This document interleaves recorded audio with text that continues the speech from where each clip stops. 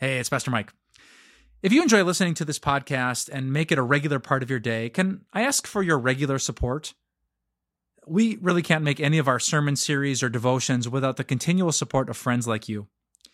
Time of Grace, in case you didn't know, is 100% donor funded, meaning it is your gifts that make it possible for us to use television and print and digital media to share the good news of God's amazing grace. Just click on the link in the episode notes, and thank you for all of your prayers and all of your support. God bless.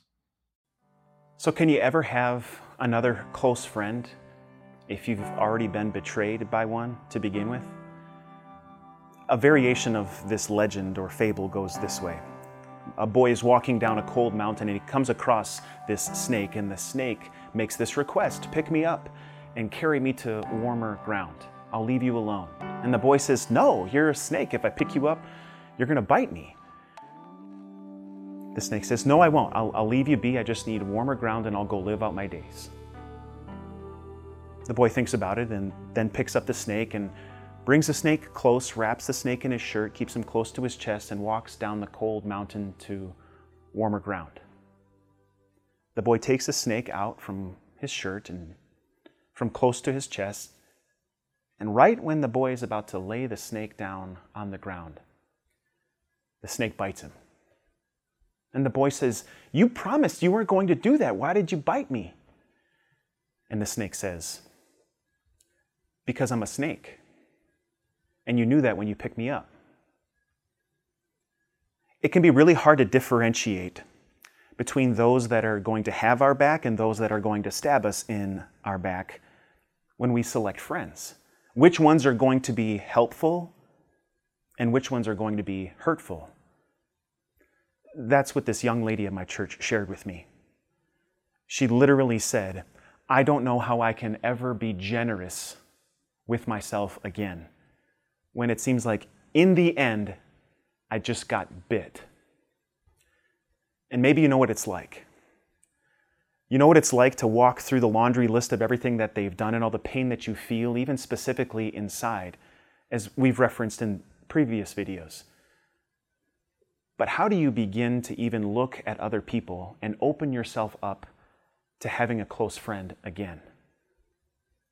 How do you begin to invest again and open up your heart so that other people could get close when you know very well that if you do that, you run the risk of them betraying you just as this other friend did? Well, recognize that if you close yourself off, if you kind of play the Heisman, that is, keep your friendship close and keep everyone else at arm's distance, then recognize that you're going to lead yourself into a challenging place. You're never going to be able to receive from others what God has designed for them to give to you. No, He doesn't want them to give you more pain and betrayal, but you're never going to benefit from the wisdom, the love, the kindness, and the friendship that others have for you too. Recognize also we're not designed to live this way, to have no friends and to close ourselves off. Look no farther than Jesus. Jesus, who experienced betrayal not only from his close friends like Judas and Peter, whom we've talked about previously, but consider the ultimate betrayal that Jesus experienced. When Jesus was on the cross carrying the weight of all of our guilt, yes, the pain that we ourselves have caused, if we're honest, and the pain that others have caused us and so many others as well, carrying that burden, He said these words, my God, why have you forsaken me? God the Father covered over His face from ever looking affectionately at His Son and punished Him in that moment. And you have to know why.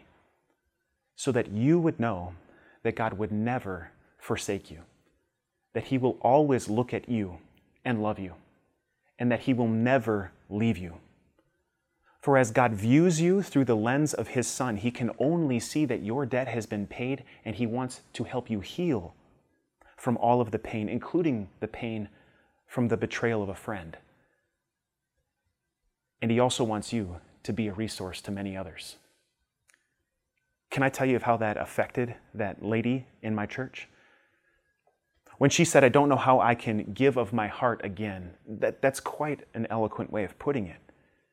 Because to have a close friend, you're investing, you're giving, you're sharing, you're pouring out. And then it seems like all of that is gone when you've been betrayed. So how can you do that to somebody else without running the risk? Do you know what God provided for her? Through people she never anticipated and in greater ways than she imagined, God put people in her life, not just family and other close friends, but even a Christian family. People whom she'd never met before who were there to listen to her and to help her, to share wisdom and to share their stories too. And I get to tell you that that's exactly what God wants for her. And that's exactly what He wants for you. God has not designed us to live alone. In fact, He has not only presented people to be a benefit and resource to us as friends, but for us to be of benefit to others. So if you've been betrayed by a friend and you're wondering, how can I ever be a friend to others?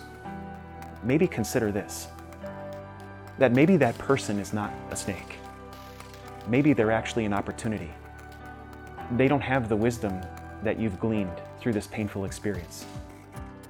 They don't exactly know what it's like to walk through the path of forgiving and forgiving over and over again. They don't understand what it's like to identify that pain and to commit it, that is, give it over to God to take care of it. But you're there, and you can be their friend. And you can share with them the love and forgiveness that God has given to you through His Son, Jesus Christ. And that will not only be of great benefit to you, it'd be a great benefit to many others.